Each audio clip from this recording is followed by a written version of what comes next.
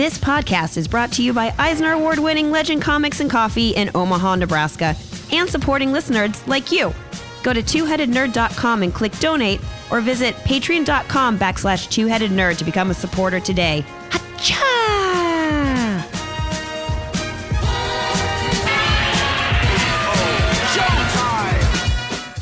Broadcasting from the what may be forever quarantine ziggurat in Omaha, deep below the metro area, it is our pleasure to welcome you to episode 567 of the Two-Headed Nerd comic book podcast, where my co-host and I are standing 6 feet apart and yelling at each other, but that just means it's a normal weekday. My name is Matt Bob. I don't even remember what the outside looks like. I know, right? I am the internet's Joe Patrick. This week we're hosting a special spotlight review on 8 different B is being generous. I don't know. Yeah, a couple of mine are close to E's, probably. B-list superhero titles, team books from across the comic time stream. After that, it is up to the THN Sanctum Sanctorum, where we're going to tell you all about what we are being forced to read next week. And finally, Vagrant Queen made the jump from the page to TV, which means the curse that binds us here also makes us a captive audience to every comic TV adaptation.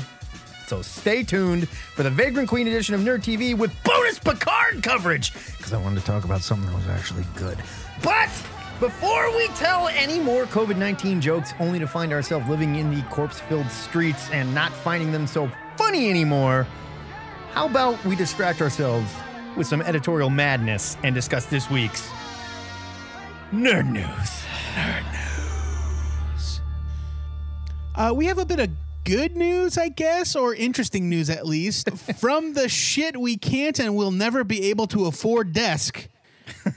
The Ian Levine collection is up for auction. Okay, who? He's been a record producer and a pop mogul working with Pet Shop Boys, Erasure, Bananarama, Kim Wilde, Billy Piper, Simon Cowell, producing Take That's first singles, etc., etc. Oh, the Take That Ian Levine. Yeah, Thank you know. He has worked with Doctor Who as a continuity advisor. He's rescued a number of Doctor Who stories from being destroyed and inspired the character Absorbaloff. That's something you could put on your resume. I don't know who that is either. He also owns the largest DC Comics collection outside of Warner Brothers' own vaults, with every single issue published by DC or its predecessor, National Allied Publications, from 1935 to 2016. How many comics is that? That's Joe? like at least 100 comics. I think it's closer to 40,000 DC comics. 40,000 DC comics, including Action Comics #1 and Detective 27. It includes very rare ashcan editions, foreign reprints, promo editions that were basically commercials. I was going to write porno editions to see if you would read it. Yeah, no. It is being offered up for auction as a complete lot, which means you want it, you need it all. That is nuts. 40,000 comics. So, let's just stop there for a second before we go further into this story. 40,000 comics, including the first appearance of Superman and the first appearance of Batman, which are currently the 2 most expensive comics that have ever gone to auction. Yes, correct. So who buys this? Somebody very rich and probably very anonymous. Like a Saudi oil baron or yeah, something? like somebody that doesn't make waves as being one of the richest men in the world. You know what I mean? Right. Yeah, like Japanese Yakuza wizard. Right. You know? Yeah, yes. A Japanese Yakuza wizard. Ian has been collecting DC Comics since 1960. When he was 8 years old, he read JLA, Justice League of America, and started collecting back issues in the 70s way before it was cool or before they were worth anything. There's a good chance that, like he went and found the first appearance of Superman and the first appearance of Batman way back in the 70s. When sure, it was still worth something, I'm sure. Don't you, like, we used to get old copies of the Overstreet Guide into the shop, like, oh, it's the very first Overstreet Guide from 1970 whatever. Action Comics #1 is listed in here for $50. Right. Totally. Because nobody knew what it was worth. Right. Nobody even was paying attention. Yeah, It's exactly. crazy. In 2010, Levine's collection was used to supply the illustrations for Taschen's 75 Years of DC Comics, The Art of Modern Myth-Making, which was like a huge coffee table book by Paul Levitz, former president and publisher of DC. Now, the auction record for any comic was achieved in 2014 when Action Comics #1 sold for $3.2 million. That was 6 years ago. Right. The record for an issue of Detective Comics 27 was reached in 2010 for $1.075 million. So it should be said that the only reason we haven't seen those issues sell for more than that is because these two comics that were auctioned were some of the highest graded editions that exist. Yeah. And when I say highest graded, I mean like the Action Comics #1 that sold for $3.2 million. There is not another Action Comics #1 in that condition. Right. It doesn't exist. It came back as a 4 point whatever or whatever it was. Right. So we don't know what the condition of these comics are in his collection, but it almost doesn't matter. Like, this is going to smash auction prices. There's no question. So based on the previous costs of Action and Detective at 3.2 and 1 million respectively, I'm guessing this complete collection goes for at least $4 million. Yeah, I think you're right. At a bare minimum. Yeah, that math checks out. I don't know. What kind of a price can you even put on something like this? If you were to ask me as somebody not trying to grade anything or put or determine a value, I would say that a collection like this is priceless. Right. Like an ancient antiquity. It seems like putting it up for auction as a complete set is just stupidity. It's just stupid. Whoever gets this is going to get it for a steal. They're going to spend a bunch of money, but there's like a level where it hits a roof. Like, no one's going to throw $1 billion at this. And quite honestly, this could be worth close to that. I don't know. Well, I mean, there's a definite steep decline in value once you get past the golden age. Well, sure. But of even course. so, just based on sheer volume, $1 billion is way too strong, but maybe $100 million? that's insane. That doesn't sound unreasonable to me. And I don't think anyone is going to spend that kind of money on this. I think it's going to go for something stupid, but it's not going to go for like buying a professional baseball team level stupid, you know? Sure, right. Because, yeah, exactly. Because what is the return? You almost can't sell this. It's just insanity. Well, It's blowing my mind. I don't even understand. Like, why would you be doing it, especially now?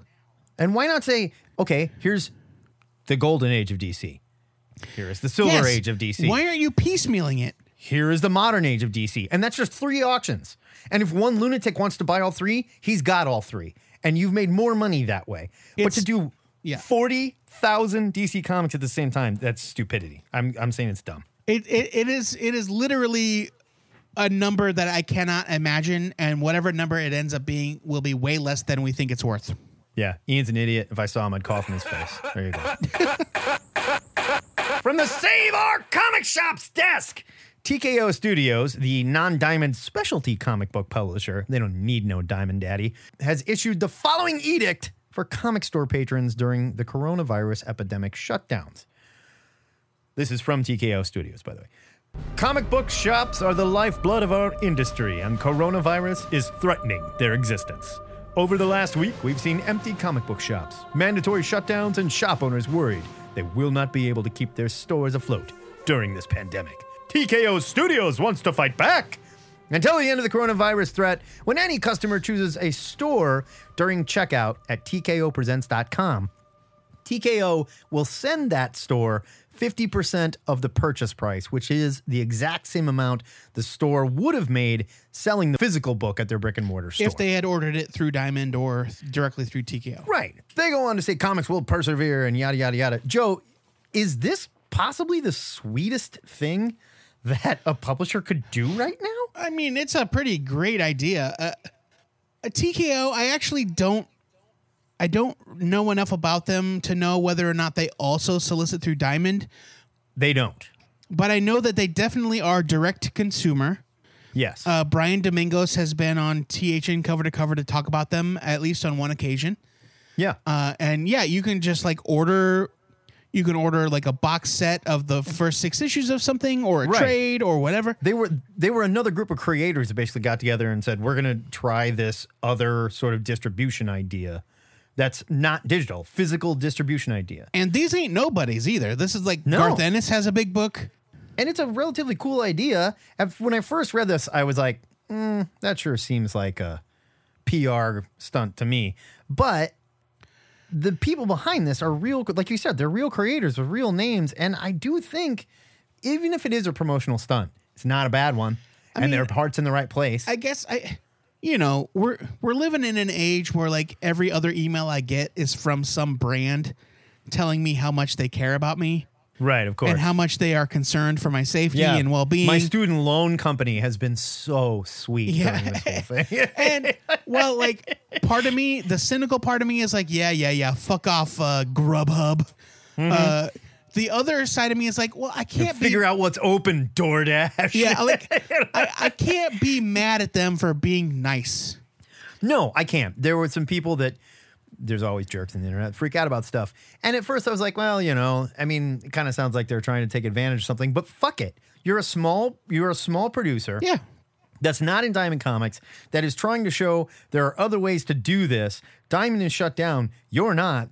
You want to take advantage of that and give 50% of your sales to a comic book store literally for nothing, just to be nice. Right. And, good for you. I looked into it, and it doesn't just seem to be like, here's a list of our favorite 15 comic shops. No. They're like, name your shop. If Prove your it shop exists. If your shop is not on the list, here is a document where you can put them on the list. Yeah, and it's literally like, we just need to know that they have a physical address Right. and can prove it. Yeah, And that's good enough exactly. for us. Like my friend Menachem in New York, Escape Pod Comics, he said, what happens if you don't carry their products? Haha.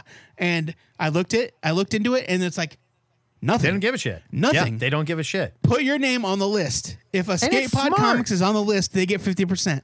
It's smart. And like at this point where they're like, there's really nothing to grab and you're trapped at home and maybe your local comic store has been forced to close and you want some physical product and you grab this and go, hey, that was pretty good. What are you going to do when your store opens again? You're going to say, you should carry this crap. I would like to read more of it. It's a good idea. It is and a it's good coming idea. from a good place. I think this is fantastic. I think it is a rare bright light in our current sea of gray haze. It's look, man, it's shitty out there. And anything that any of these publishers can do to like lighten the load on retailers or readers even is a positive in my book. Let's talk about the next story from the not so rare, not so bright light desk. All right. Well, okay. This is an interesting story. Following the shutdown of Diamond due to the coronavirus (parentheses COVID-19), Which is a much cooler name. it is, the comic book industry has devised a temporary solution to get new books into the hands of readers. According to Bleeding Cool and corroborated by retailer Ryan Higgins of Comics Conspiracy in Sunnyvale, California, quote, Where Buffy grew up. yes, that's Sunnydale. Oh, my bad. Sorry. Within the next 2 weeks, you will be able to buy a physical comic from your local comic shop anywhere on Earth online. You'll be able to read a digital copy the minute you buy it. Your local comic shop will get a free physical copy to give you later. This is implemented by a small company called Comics Hub, which is a point-of-sale system used by a handful of retailers that allows readers to purchase books from their local comic shops online. Okay, real quick. I looked into Comics Hub because I'd heard of it before, but I didn't know how it worked. Yeah. And I was like, bullshit. So they're going to make all these people buy Comics Hub. Comics Hub is actually kind of cool because one of the things that we talk about whenever we talk about sales is actual sales. We know retailers ordered this shit. How many actually sell? And Comics Hubs allows retailers to report those sales. So you actually get a number.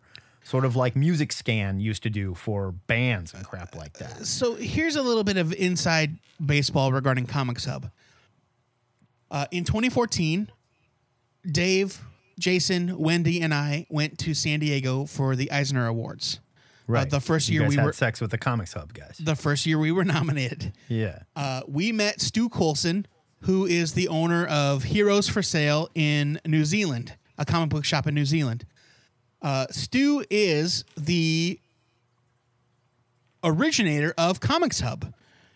Oh, really? Yes, and Legend was actually one of the original test shops for the program that would eventually become Comics Hub. For any number of reasons that you might guess, things did not work out. You guys slept with him. Yeah, we definitely had sex with him, and it soured the relationship. But yeah, so like I know Stu. I've known him for a while. He is an incredibly smart and forward-thinking retailer, and he has been working on something like this for years. Right. Comics Hub, it already lets publishers, it lets shops upload preview pages that are provided by publishers to their website. So, right. Let's say, Diamond says, hey, here you go. Here's a preview of Hellions #1. Yeah, they can kick it up. Comics Hub can kick it up to their website. Yeah. So that's already in existence, so they can kick up, theoretically. In theory, kick the full issue up you there, can too. put the full issue up there for any local comic shop online, which would allow readers to have instant access. Once shipping resumes, the idea is that they can redeem their purchase for physical copies from their local comic shop. So it's not a digital first initiative. It is saying you are ordering your copy of Batman 92 from Legend Comics and Coffee in Omaha.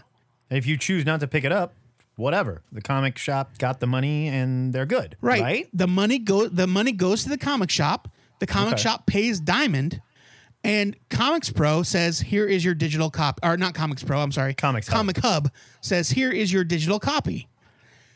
Now, there is some controversy, which we'll get to.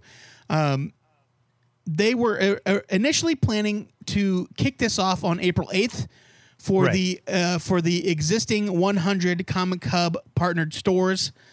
They also plan to expand it to the Comics Pro membership, which is the National Comic Book Retailer Organization, on April 15th.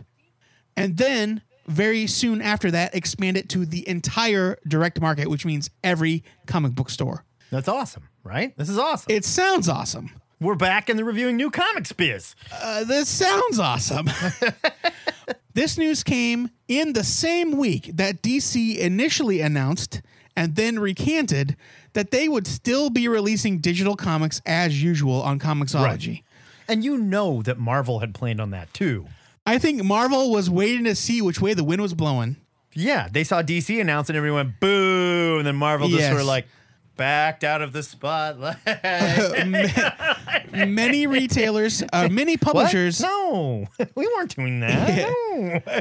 Many publishers, including Marvel, indicated that they would be suspending new releases. And then DC said that their April 1st releases, which should have been out today, or yesterday rather, have been pushed back until the end of the month. For the time being, we'll see if those even come out. Right. Outspoken retailers like Brian Hibbs from San Francisco, he calls it a fig leaf. A fig leaf that Marvel and DC, that the big publishers used to cover their junk up while they waited for a chance to go all in with Comixology and just say, fuck it, digital comics for everybody. I also think, the paranoia is that this is no, we're helping you. This is how we do it. And we've just happened to create a perfectly all digital platform that we're all using now. What could possibly go wrong? I mean, the thing about Comic Hub is that it's not like the comics were coming from Comixology. Right. They were saying, hey, we uploaded the file to our own website. Right. So you have purchased your comic. When print resumes, you will get it in theory. If you want to read it before then, go to comichub.com and read it. And there's a lot to there's so many moving parts to this as well, because pencils down also means that creators aren't getting paid.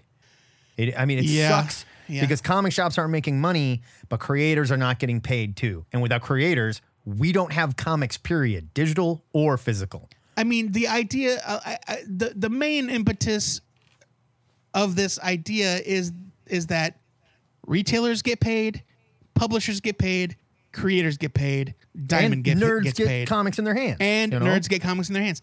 But so many retailers are so paranoid that this just teaches readers to abandon print in favor of digital. But I had a conversation with our friend Chase Magnet, occasional contributor to THN, and he made a lot of excellent points about how the audience, the primary audience for digital and the primary audience for print are completely separate.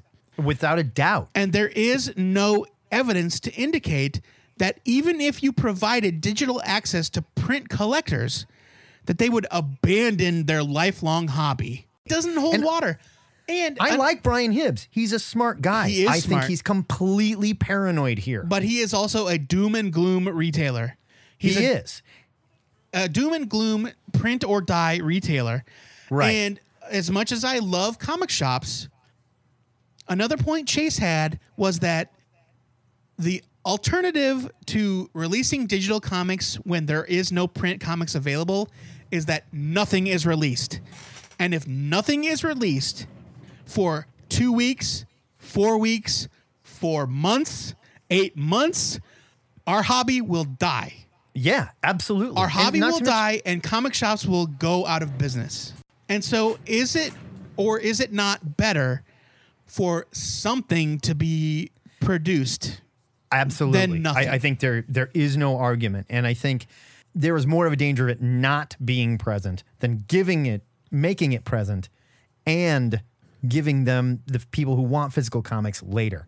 We don't have a choice right now. And the industry is in such a dangerous place that I don't think we can look at any of this as a gift horse. You know, I think you have to say, we got to do what we got to do. And this, look, is this going to push digital in a different direction? Probably, but you can't stop that. Go yell at the ocean. Go outside and yell at the weather. Go yell at the coronavirus. You're not going to stop it, you know? There are definitely legitimate logistical concerns, like how is any small comic shop going to suddenly deal with an influx of X number of weeks of print comics? Right. How are they going to keep track of all those orders over the entire quarantine? But and another aspect of that is how is Diamond going to handle this? But the simple fact is, this is the only solution that I have seen that makes any bit of sense at all. Yes, I agree. And I get why they're scared. But again, you cannot stop the digital revolution. You can't. And throwing a fit about it and shooting yourself and the industry in the head to prove a point is not the solution. Well, another thing is that if you think that diehard print readers that are vehemently anti-digital are going to suddenly pay for digital comics, right, instead of pirate digital comics, I think you're kidding yourself a bit. Right. And if they decide they do want those physical issues, they could be tough to find. I don't know. Yeah. So I don't know. It's a weird time. Everything's up in the air. Stu and Comic Hub they are making at least an attempt, and I have to applaud them for that. Even though there might be kinks to work out, I think this seems like a really positive first step. Absolutely. I think it does. And I get why people are scared. But at the same time, we have to make hard decisions right now. And one of those hard decisions is, will comics survive at all? This seems like a great way to keep them alive. I agree.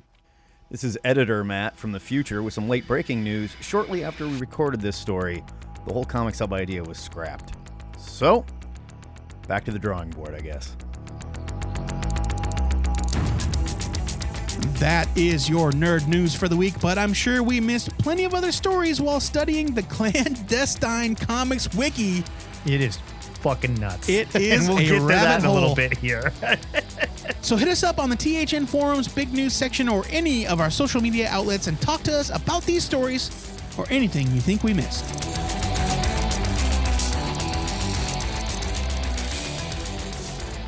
It's Spotlight Review time in the Ziggurat, and due to the interruption of new comic shipping, we're doing things a little differently. This week, Joe and I were forced to read 4 comics each with the theme of B-list superhero team number ones from across the comic time stream. Joey, before we get started, what do you say we wet our whistles with a little cocktail of the week? Because the ludicrous speed round might not be here, but we're still alcoholics. Justin, what are we sipping on this week? Hey, nerds. The cocktail this week is Kung V, the death of the American comic shop. It's probably the most difficult drink I've ever put on the show.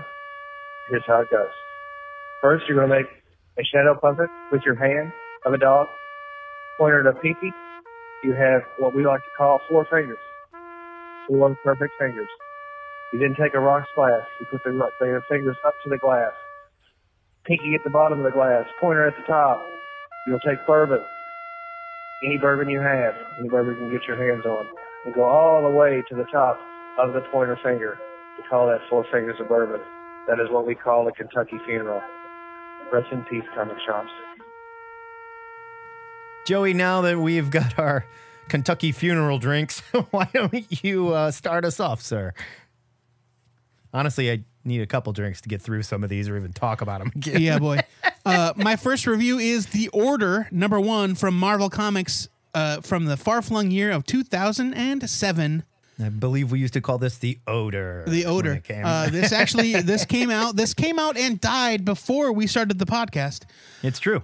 Once upon a time, Matt Fraction wrote for Marvel using his prodigious imagination in service to the House of Ideas.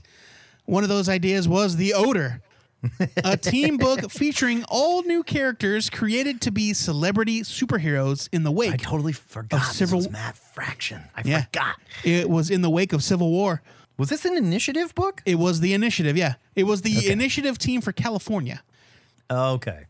The only problem was that some of the so-called heroes couldn't cut it, and the ones that could only had a year to change the world for the better.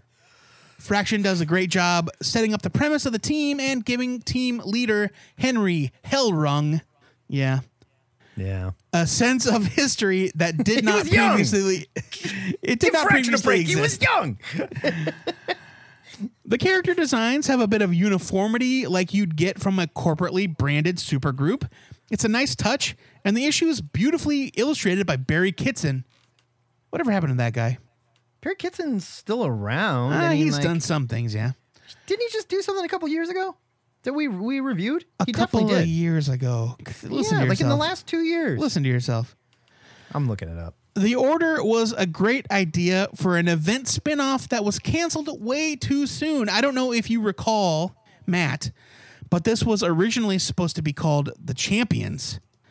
But at the time, Marvel got into a legal dispute with the role-playing company that owned the name Champions. Who is that? I don't think it was TSR. I don't remember who it was. But there was I distinctly remember a role-playing game in the 80s and 90s called Champions, and Marvel could not call this book The Champions because of it. Huh. No kidding. However, I'm giving issue 1 of The Order a buy it. It's really great. I did a search on our site. Two-Headed Nerd 205, Nude Time Travel was the title. And it said that I'd searched Barry Kitson. So one of these was a Barry Kitson book that we reviewed. Oh, it was Empire Uprising. Empire. Yeah, the Empire Revival. Yeah. That's right. There we go. Now, when did episode 205 come out? Just for shits and giggles. That was 2015. 2015. That was 5 years ago. 2 years ago, just like I said. So let's stay with the Initiative for a moment, shall we? Because we did not talk about this, and I picked a book from 2007 as well. And I think it's because I have like really good memories of Marvel's Initiative. I don't know why. I picked Omega Flight #1 from Marvel, also in 2007. I know that I loved this issue when I first read it, but I was curious to see how writer Michael Avon Oeming and artist Scott Collins' first stab at a good guy Omega Flight team would hold up today. The story takes place in the Initiative storyline that took place after the first Marvel Civil War. Cap was dead. Tony felt guilty. It was a whole thing. Canada is looking for a super team without so many damn Canadians. So they get the newly returned from death Sasquatch to put together a team with some support from U.S. agent and ex-Spider-Woman Julia Carpenter, now calling herself Arachne, which sounds like she has pockmarks all over her face. See THN 565 for more on Julia, by the way. The cover also features Beta Ray Bill, who was supposed to join the team, but never made it before the title was actually canceled with issue number 5. Oh, I thought it was just a miniseries. Wow. No, it was supposed to be an ongoing series that got canceled. It's too bad because this incarnation of Omega Flight was really great. Had it been titled Alpha Flight, who knows? Maybe it would have lasted a few more issues. Collins' art is just chunky and weird as hell here. I forgot how nuts he went after his Flash run and how much I dug his evolving style. He draws Sasquatch like he's 25 feet tall. Arachne is flipping upside down and doing the splits. U.S. Agent looks like he's jumping right out of a G.I. Joe action figure card painting. For a book that is mainly setup and talking heads, Collins packed this with just like lunatic excitement. I remember being happy the Civil War was over and excited about the B-list heroes getting a chance to shine with new creative teams like this one. Kind of wacky creative teams too. They tried all kinds of young stuff. Matt Fraction was one of those creators. Omega Flight was fun, and it felt like Marvel was actually taking a risk here. It did not sell, but it was also fighting a sea of other Initiative titles. I'm giving this a buy it. I loved it. Yeah, it was good. I do feel like it. I do feel like it was a little bit too decompressed, and part of that, I'm sure, is like it got canceled after number 5, so they thought they had more time. They had to sum it up. But this particular issue, like Sasquatch, is the only person on the team that actually shows up. Pretty much. I mean, there's Talisman, but even she doesn't join the team in this issue either. No, they talk about her dad. She is on the cover though. She's on the cover, but they're talking about her dad who is dead. Shaman, yeah. Yeah. So like this comic takes place in a very specific time capsule in Marvel history. It not only does it follow the Civil War, but it also follows Brian Michael Bendis's New Avengers run, where that random guy from Alaska absorbs all of the mutant powers that got erased during M-Day.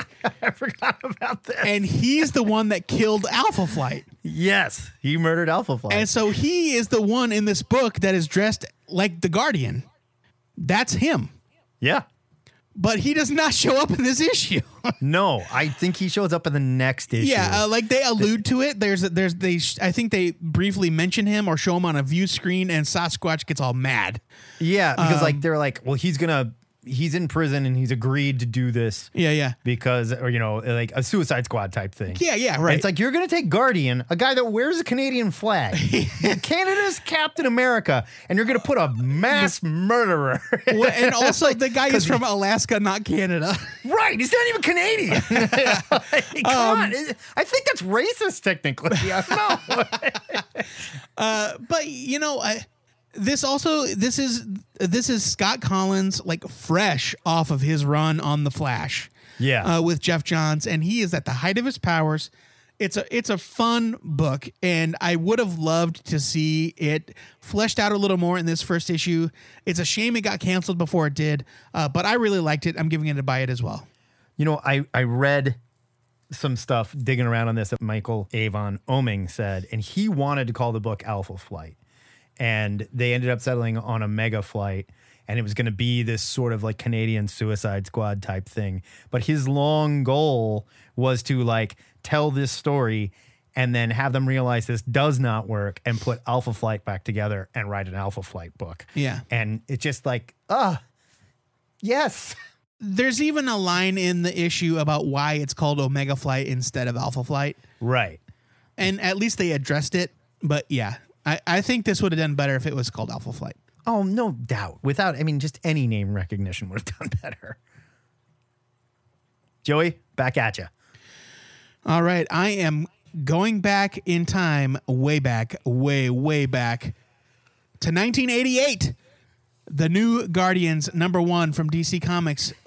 This followed the events of the massive Millennium crossover.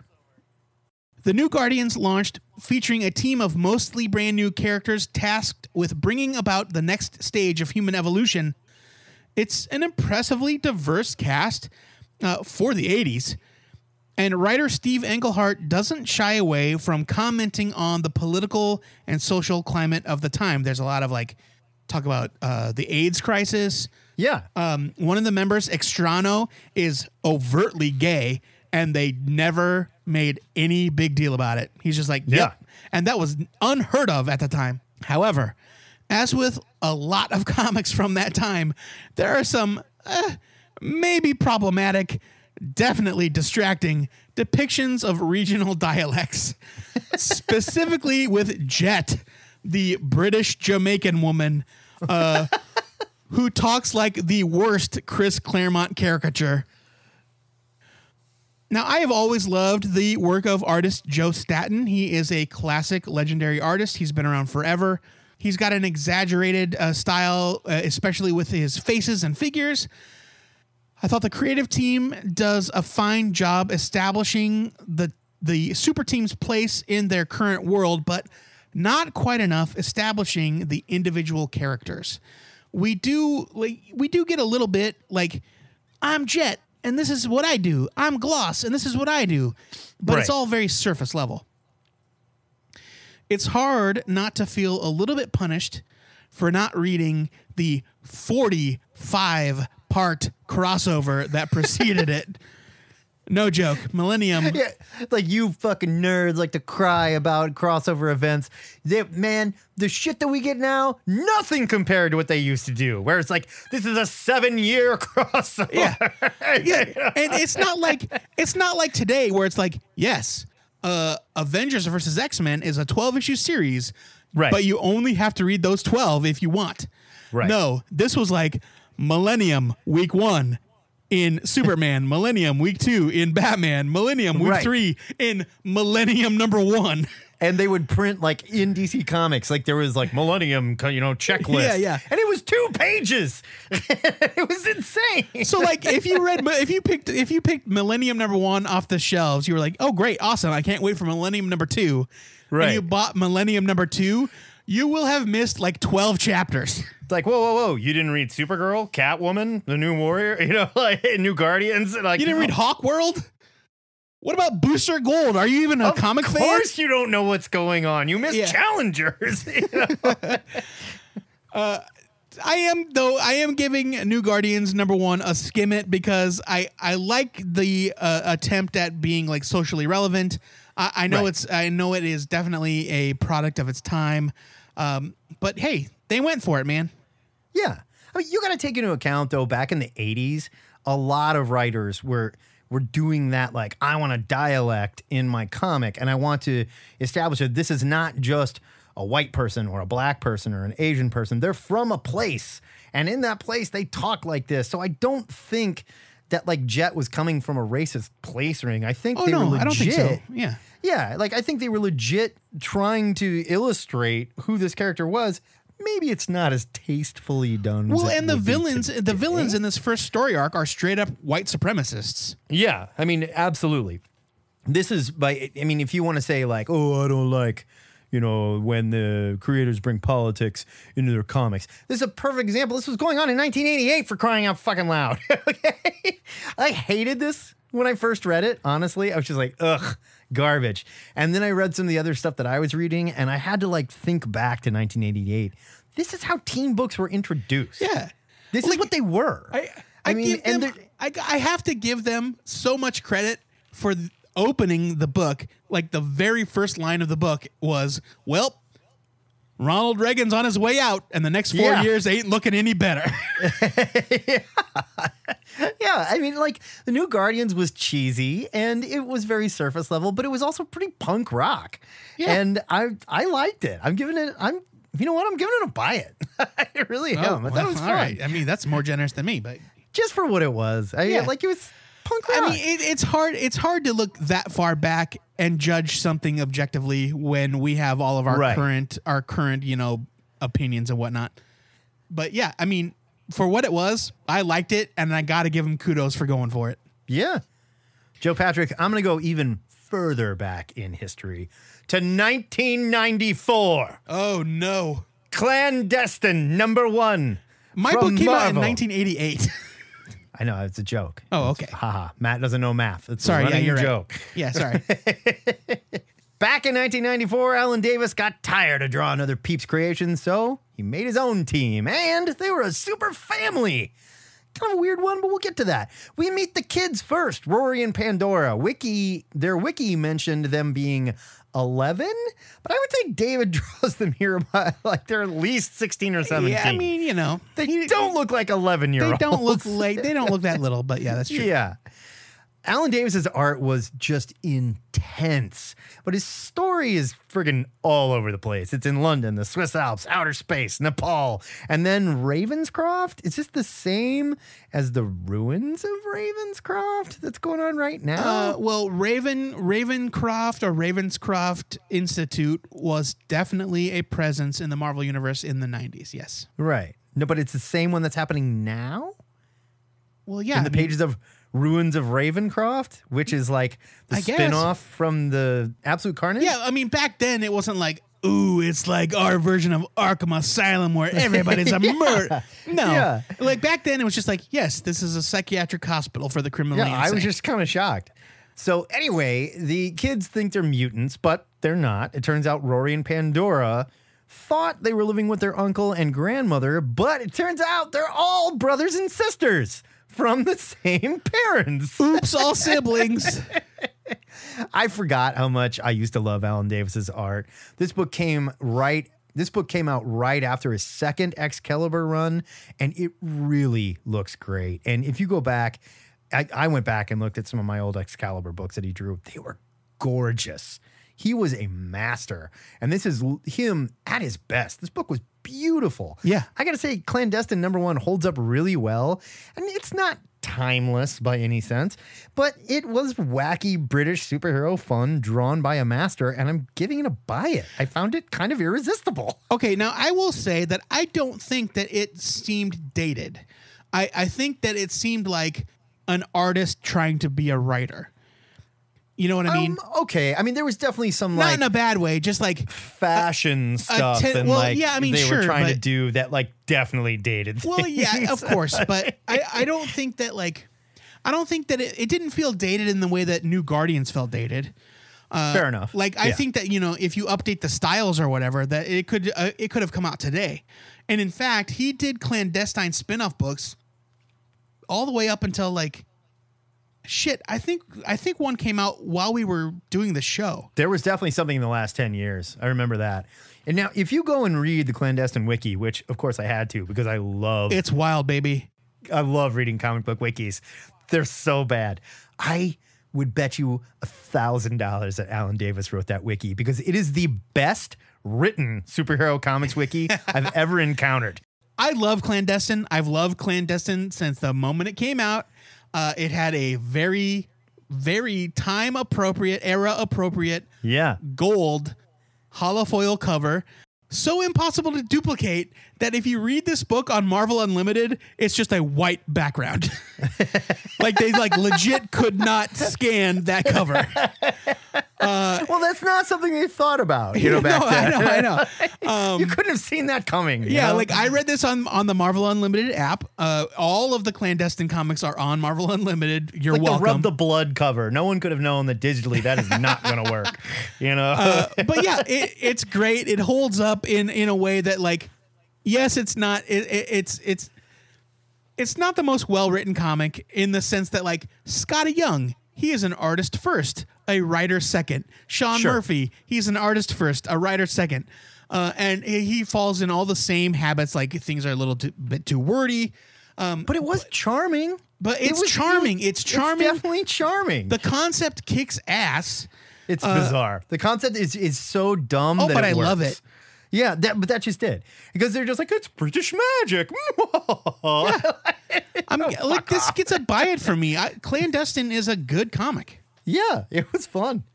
All right. Well, I am also jumping back in the Wayback Machine, but a little bit farther ahead than 1994. My next review is Young Heroes in Love from DC Comics from 1997.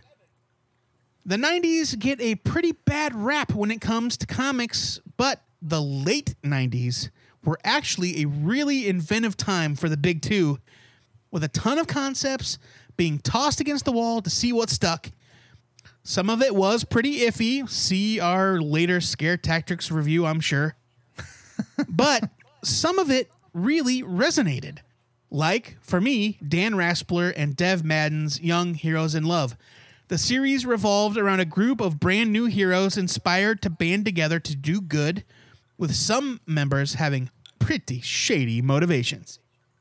This issue is a typical team building story, giving us a little bit of information about each team member. Raspler's script shows us that not all is what it seems with the young heroes, and Dev Madden's art has a pleasing animated style that feels right at home alongside adaptations of like Batman the Animated Series and what have you. Young Heroes in Love enjoyed a pretty short life on the comic shelves, but for me, it was a real pleasure to read. It was like a trashy superhero soap opera. Oh, yeah. It was full of drama and twists and turns and backstabbings. It's great. It's getting a huge buy it. I remember our buddy Big Mike forced me to read this because I was like, I have no interest. I'm just into other stuff right now. I do not care. And this was way back when I barely knew Mike. Yeah. And he was like, you'll love this. You'll love this. Give it a read. And I fought it. And then years later, I read it as a trade. And I think it was like reissued or something at the time. And it wasn't reissued. It came in with somebody like brought in a big box of trades. Maybe it came in as a collection. Yeah. I don't even know if it was ever actually collected in trade form. I thought it was a trade that I read, but regardless, I think it came in as a collection possibly. And Big Mike pulled them out and said, read these. I loved it. Totally loved it. And I read issue number 1 again. Just and it's so trashy and just fun. And oh man, like they weren't writing comics like this in the 90s, as far as everything was just very surface value, slam bang, superhero, extreme. In the early 90s. In the early 90s. Well, and then, that stretched into the late 90s quite a bit. There's a definite line in the sand for me where Marvel and DC start putting out these high concept comics. Yeah. That just like really raised the bar. And Young Heroes in Love was one of them. I would like to really sit down and look at a 10-year timeline of the 90s of their releases and see if we can pinpoint like that Hal Jordan moment where the Silver Age started or something, you know? Oh, sure, yeah. Or we can go, that's it. It was that, right. Warren Ellis book or something that everybody went, oh, shit. 90s comics can do this? You know, right. like, yeah, we should do that. And take those stupid spikes off Thor's shoulders. We're doing this now. I mean, I guess if I had to pinpoint one, it would be Starman, which spun out of all things 0 Hour. Yeah. But that was in 1994, so that was still early. I mean, maybe that is when, though. I mean, and we've just villainized this whole decade, Like forever, everybody thought 80s music sucked and it was something to laugh about and they play on the radio. And then like later on, you go, oh my God, no, the Cutting Crew is actually a really good band. and like for whatever praise we heap on. For the record, the Cutting Crew is not a really good band. Okay, great. Okay. I don't want anybody to don't at me. Okay. For whatever praise we might heap on Young Heroes in Love, 1997 is probably also the year that some very shitty crossover came out. Guarantee it. I want to say Genesis, which is terrible. It was the crossover where something happened to the Source, and all of the superheroes got different powers.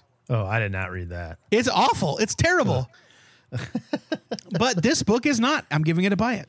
Flock of Seagulls, on the other hand, legit good band. Those guys fucking rule. Does this book also get a buy it from you? Yeah, I already said I gave it a buy it. I don't know if you did, but okay. Yeah, I did. All right. I gave it a huge buy it. I said it was super trashy fun, and I'm giving it a buy it. Matt Baum, you've got one more review to go. Let's jump ahead 1 year to 1998 when Scare Tactics hit the stands from DC.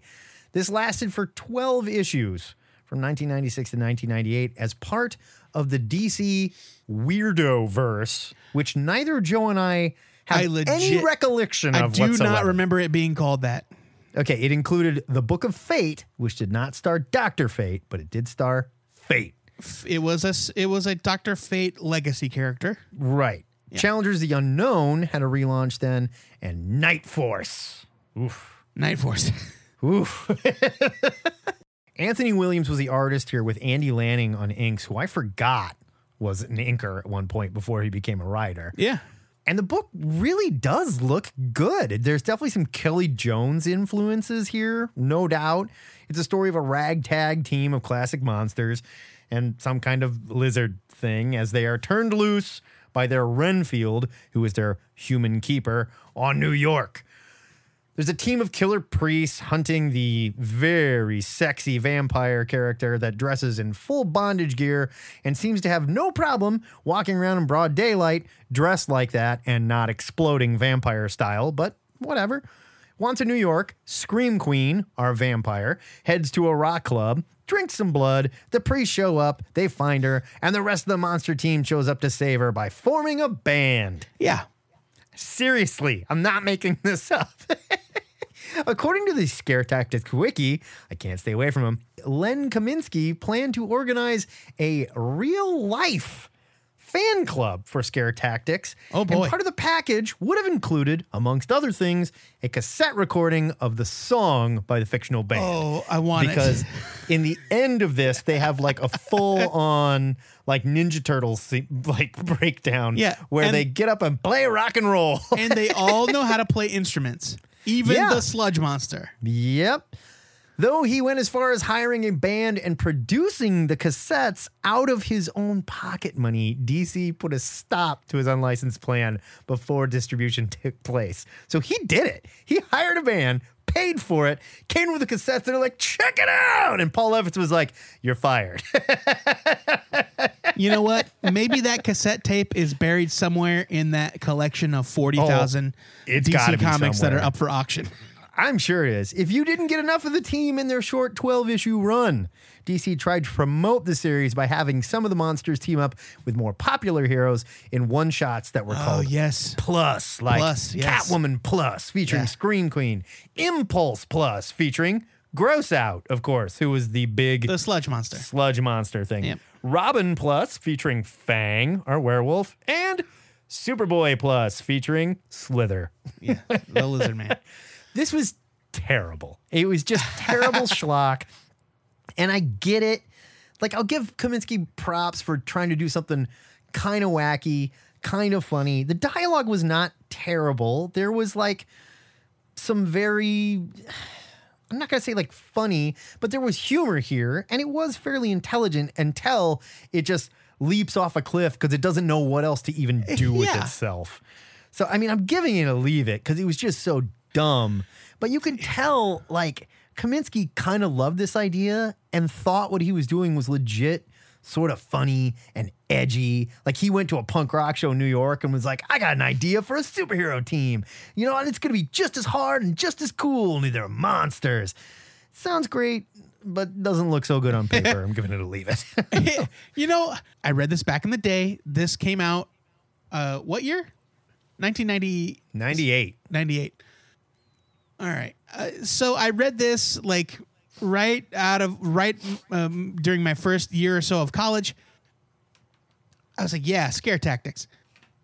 And I read it again and I'm like, you know what? This isn't bad. Until they formed the band. Yeah. It literally fell off a cliff. Yeah. In the end, they're like, we're going to go on tour. Like, oh. Like, I was like, oh, yeah. So a group of monsters on the run with a human sympathizer trying to keep them safe during the day. Great. Yeah, not okay, a bad fine. story at all. Okay. A team of like religious zealots hunting them. Yes, this is all. It's all very, very familiar. It's all And the very art's pretty tropey. good? The art is great. And then they formed the band, and I was like, nope, fuck this shit. It's bad. The premise is bad. And I don't know why anyone would want to read more of it. I'm also giving it a leave it. I would argue the premise is good. The hook is what sucks. Well, I mean, if the premise includes forming a band and going on tour to avoid getting hunted, no, See, that's the hook.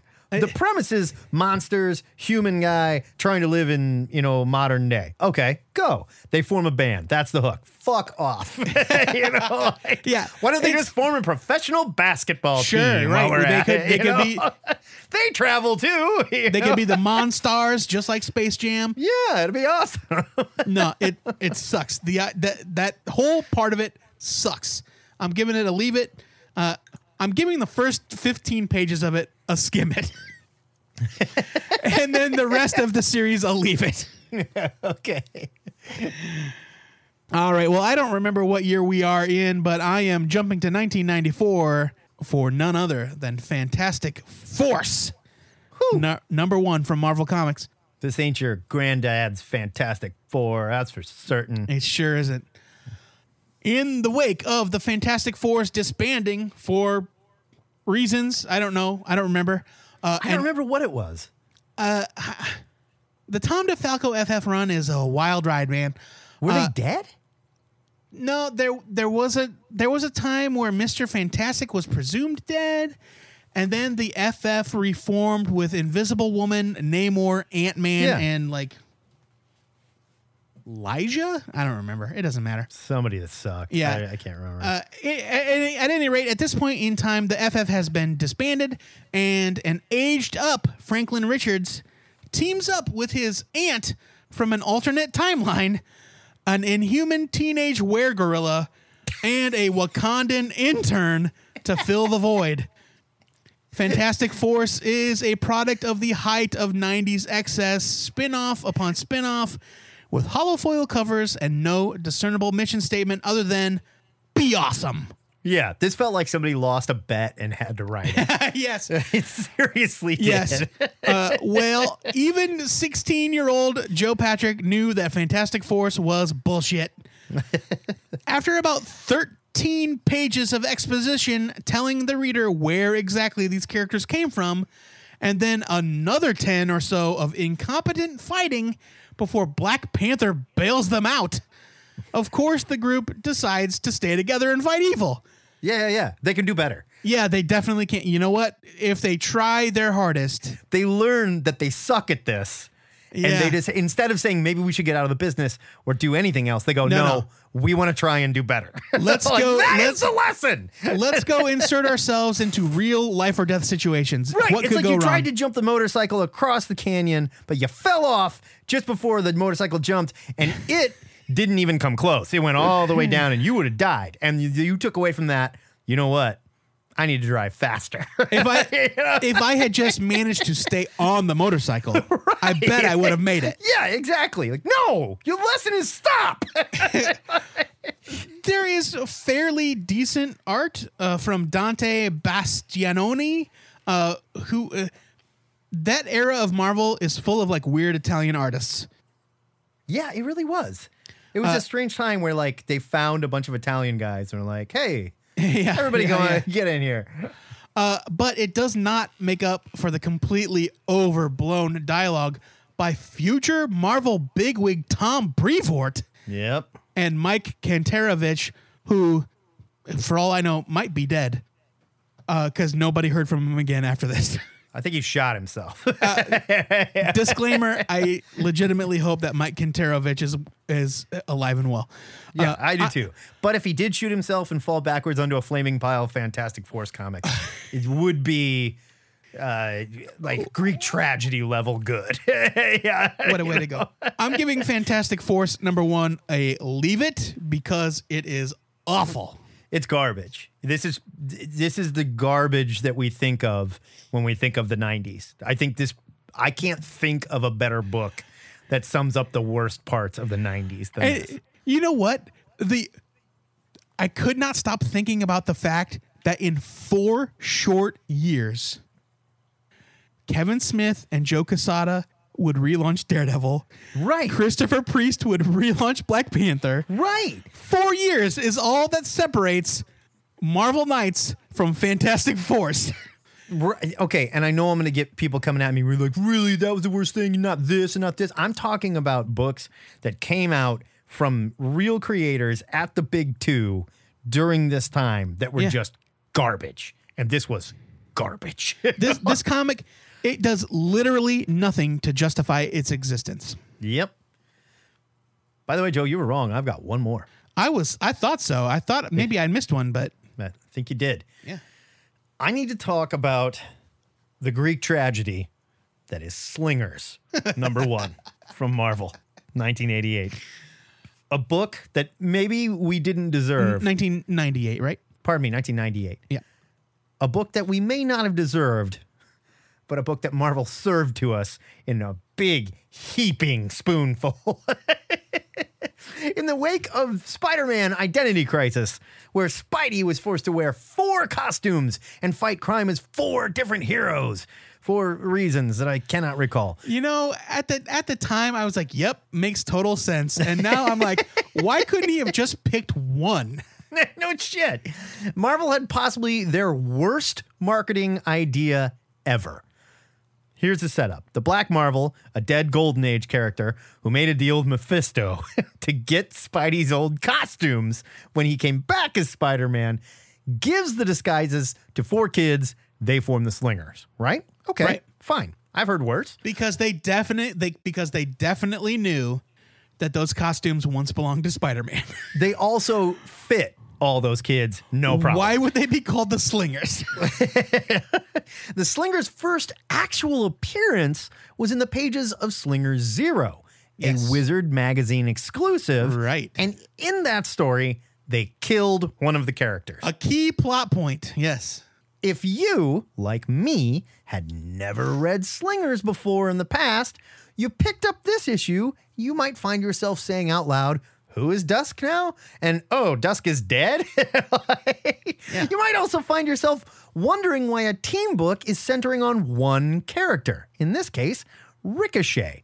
Now, to really drive the terrible marketing thing into the dirt, Marvel printed 4 different Slingers first issues with 4 different stories that combined into one 4-part first issue. They weren't all completely different. I think only parts of them were different. Parts of them were different, where they Right. had a part that centered on Ricochet, a part that centered on Hornet, the other, Right. on Hornet, and so on and so forth.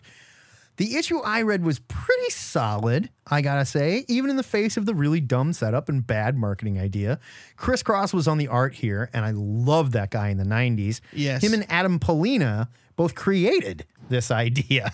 I did not know that. Adam Polina, really? Yeah, he worked on the book too. While the story and art weren't bad at all, I have to punish this book because of the story's structure.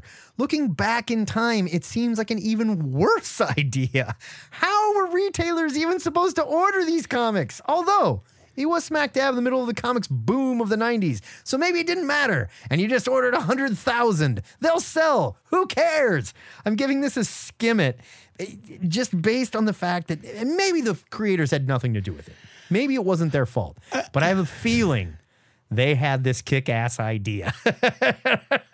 So I think that I read a version that had all 4 versions Frankenstein together. See, the one that I read was only one of them. And I was like, you know what? That's what's getting reviewed. That is your fault, Marvel. It's not important how I came to find this comic book because it's definitely not how it was released. But I was reading it and I was like, Jesus Christ, this comic never ends. And it's because it was actually about 3.5 comics. Yeah. Stitched together. The art is great. Chris Cross, I've been a fan forever. Oh, yeah. You know, this is kind of early Chris Cross, so you can kind of see where he's coming into his own, but He's still kick-ass. it's still beautiful. It's beautiful to look at. Joe Harris is the writer, who is a guy that's not around that much anymore. Though I think he's had some indie stuff in the last few years. But on paper, I'm like, okay, yes, Spider-Man abandoned 4 perfectly good, compelling superhero identities. Why wouldn't people take up the slack? But the setup it's too much. So dumb. It's too much. It's so dumb. Why would you make a deal with the devil? Why does the devil have his disguises? Like you could have just said, "Oh, the kids found him," or Spidey threw him on the dumpster. Mephisto trades in 2 things: leftover costumes and marriages. We know this. Ricochet, I don't know if you remember, there was a spin-off of The Runaways. Yeah, Ricochet showed up there. And I don't remember what it was called. For some reason in my head, I feel like it was called The Losers, but that can't be right. No, it wasn't that. But it was like a superhero support group for teen superheroes that should have known better. And Ricochet was one of them.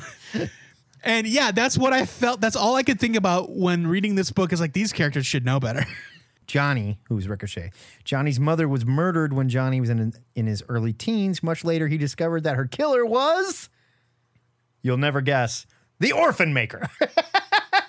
Oh, because he was a mutant. He literally made Johnny an orphan. It's his one job. Yeah, he does it really well. Teenage Superhero Recovery Group Excelsior is what they were called. I don't think that's what the comic was called, though. I don't think it was, but the group was called Excelsior. Yeah. Anyway, you know what? I really remember loving this as a kid. In 1998, I was shit. I was almost 20 years old. I would have been 20 that year. I should have known better myself. But yeah, I was all in. I read that stupid Identity Crisis storyline in Spider-Man, no relation to the DC Identity Crisis. And I loved it at the time, and reading it again as a grown-ass man, I'm like, this is a really stupid idea on behalf of all of these children. Oh, that happened in Runaways. Marvel's Ricochet had several guest appearances in the Marvel comic Runaways as a member of Excelsior, a group of former teenage heroes whose goals are to help fellow teenage superheroes adjust to mundane lives. But I thought there was an actual comic miniseries based on them. And to dissuade other superpower teenagers from becoming heroes. They're like, don't do it. Yeah. Just trust me. Get a job. Lay low. This gets a skim in from me. We've gone on and on, but yeah, the marketing was insane. My God. The writing is decent. The art is great, but it's just too much. Yeah, I mean, they pulled this thing out of the womb just murdered it. It never had a chance.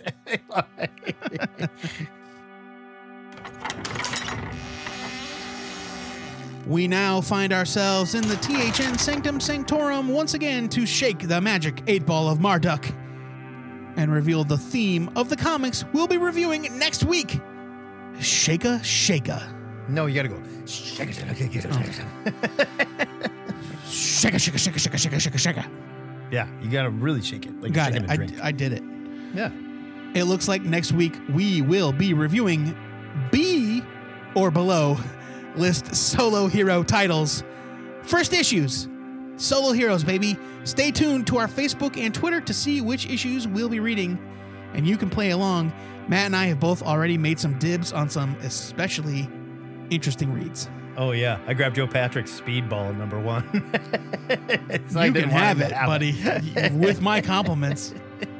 Joey, let's peer to the cursed mirror Chthon once again and see what the random trade of the week is for next week. All right. The trade of the week goes to Freedom Fighters Rise of a Nation trade paperback from DC Comics. It's written by Robert Venditti with art by Eddie Barrows. It's 272 pages for $24.99. Here's your solicit. When a Kryptonian rocket crash landed in 1930s Czechoslovakia, the Nazi war machine discovered the most powerful weapon on the planet, Baby Kal-El. More than 50 years later, a new resistance has arisen, the Freedom Fighters. To crush Hitler's regime, the Human Bomb, Phantom Lady, Black Condor, and Doll Woman launch a guerrilla campaign to reignite the American spirit in the hope of bringing Uncle Sam back from the dead. This collects Freedom Fighters 1 through 12. You might remember this getting tons of praise from me last year. It was great. It was my mini of the year, I believe. Is that last year? Yeah, because it ended last year. Oh, no kidding. Now, this book, I think it may have been scheduled to come out on April 1st. So I'm not sure if it's actually available in comic shops, but look for it. It's worth it. It is one of my favorite minis of recent years. Remember, your comic shop needs you. So if you want to read along or just help out, hit up your local comic shop for the trade of the week or maybe some B-list solo hero first issues. I guarantee if you go in there and buy a Speedball #1, your retailer will violate your quarantine and kiss you on the mouth. At the very least, they will thank you for it.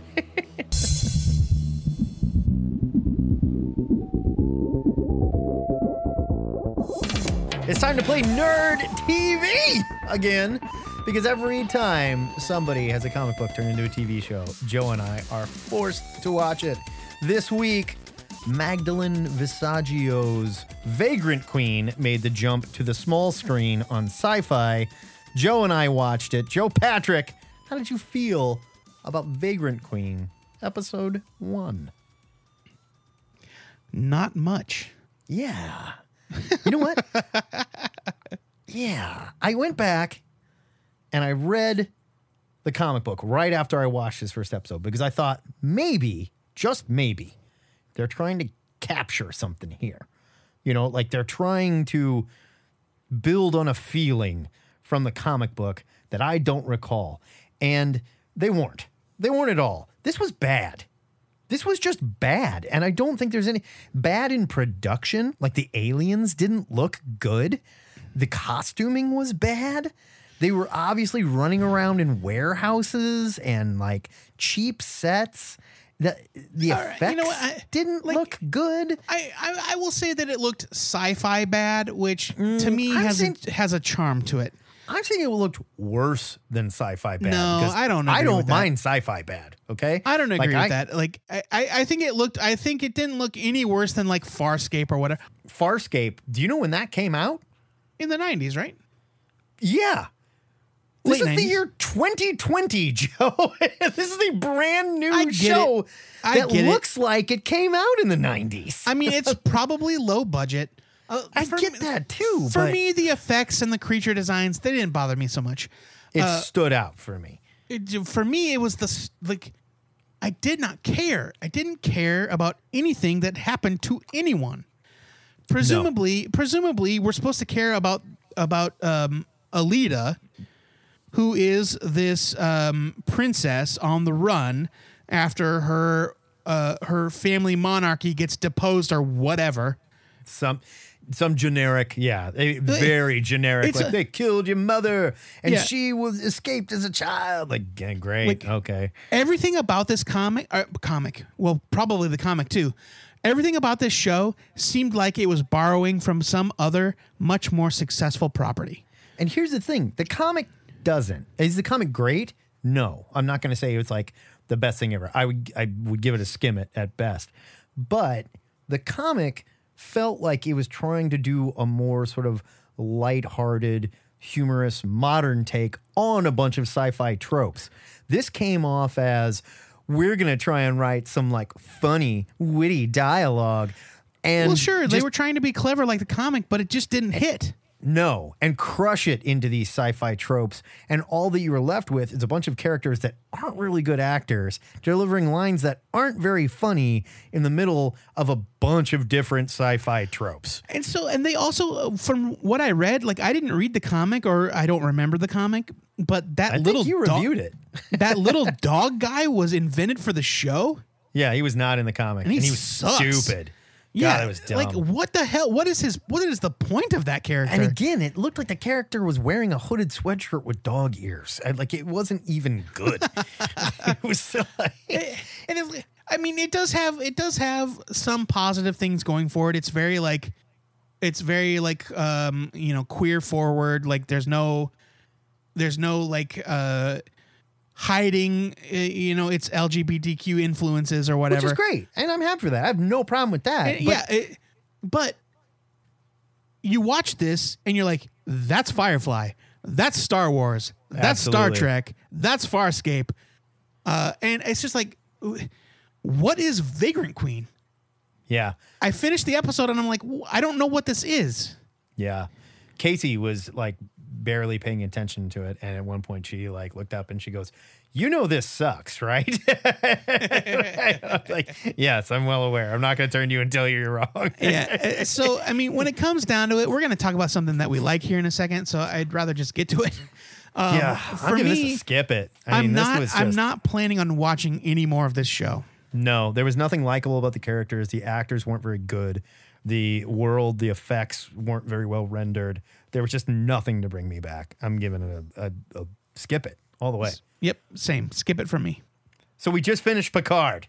Picard, the finale was last week. The last week was a finale, and there seems to be a very popular theme out there that Picard was really, really good, and then it got super stupid in the last 2 episodes. Do you agree? No.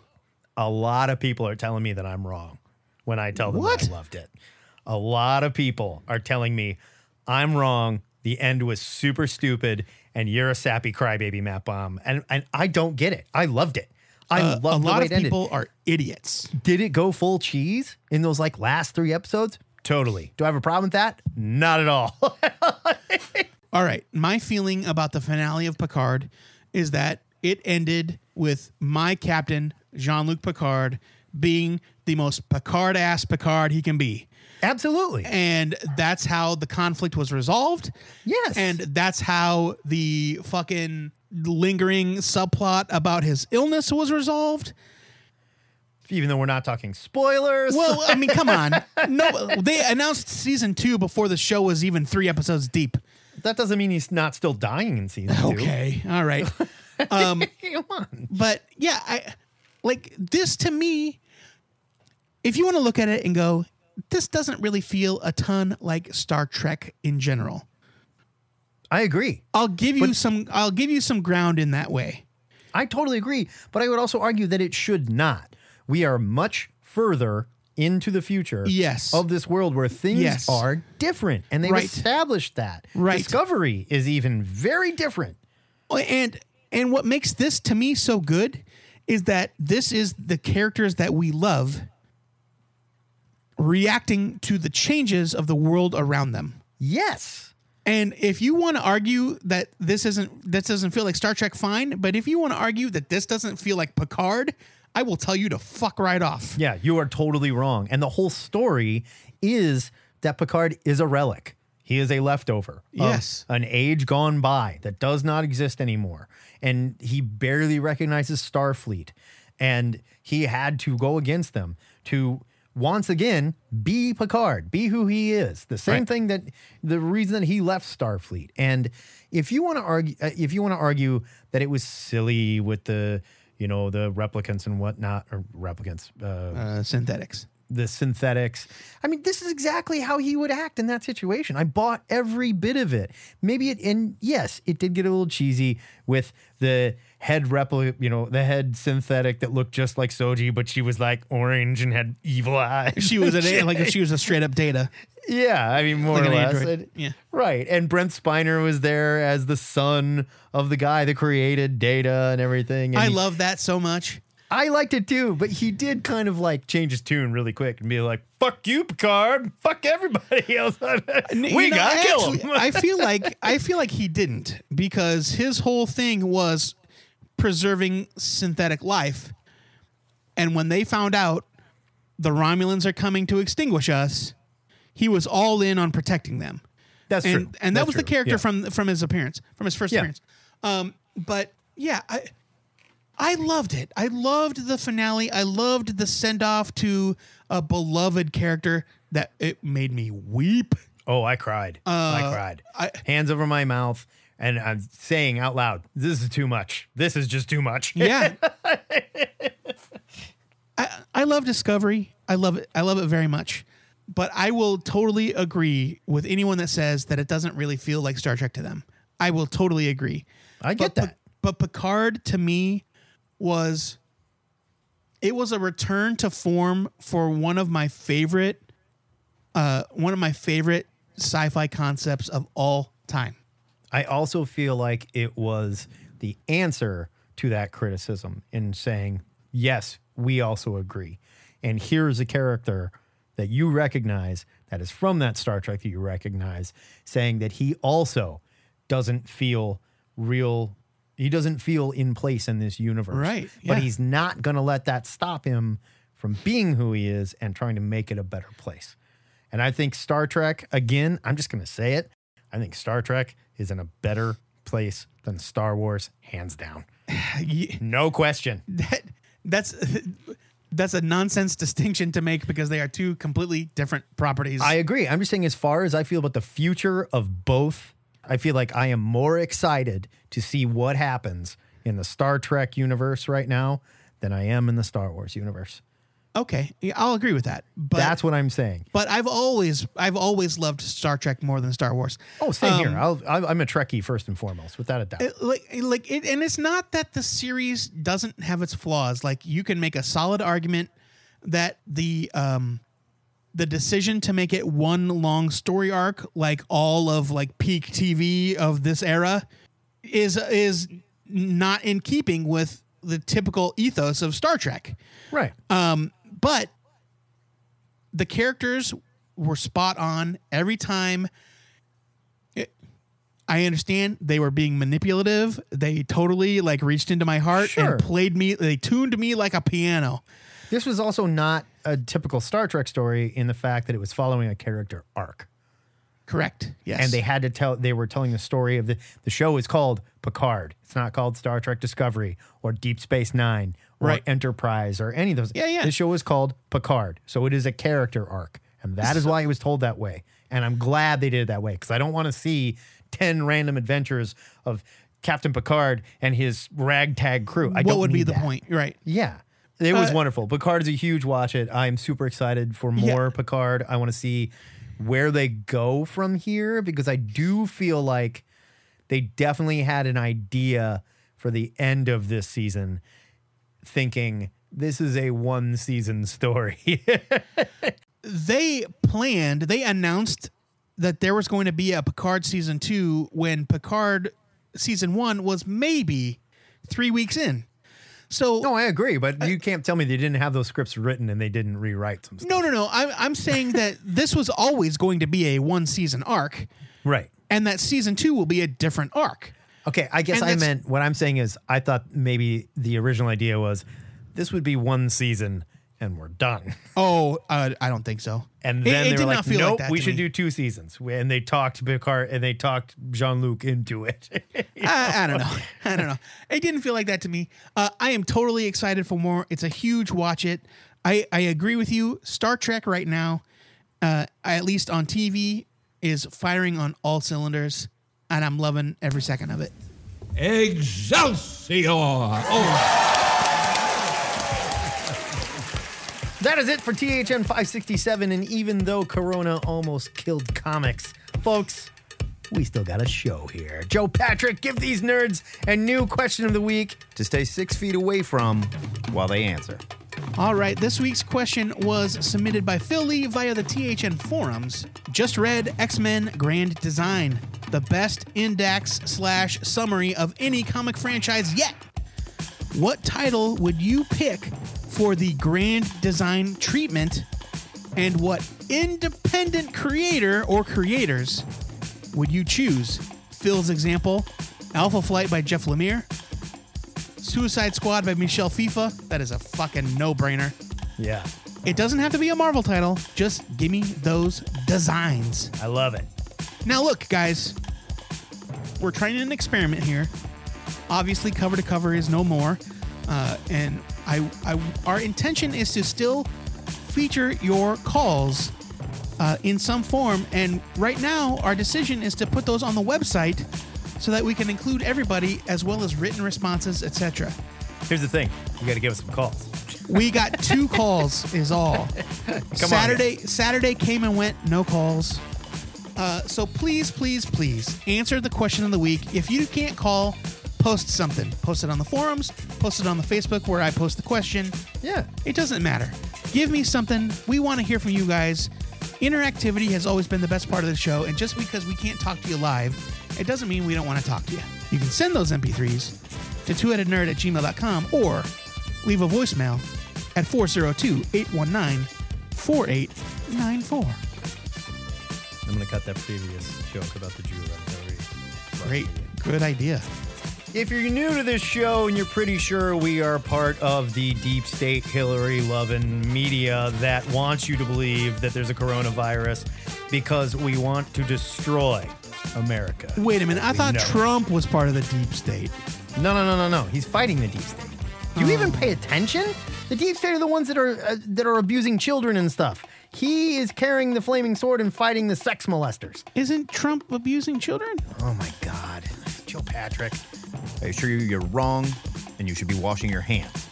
And maybe you just haven't heard enough. The good news is, you can hear the entire run of THN in our digital longbox archive over at twoheadednerd.com. But hosting that many shows, it ain't cheap. So we want to thank donors like Joe Wrinkley. Love that guy. Wrinkles. Wrinkles. He sounds like a wrinkly character, if you know what I mean. I do not. Before we go, our weekly shout out goes to writer Robert Venditti, who has started the hashtag #PullboxPayItForward this week. The idea is that you contact your local comic shop and offer to pay off a couple of customer pull boxes. Oh, wow. That helps fans keep caught up, and it helps local comic shops pay their bills. That is awesome. Word to you, Robert, and word to everyone else that's working to keep local shops alive. I was going to offer to pay off Keith Binder's profile, but it's so huge that he does not deserve that. He's beyond repair.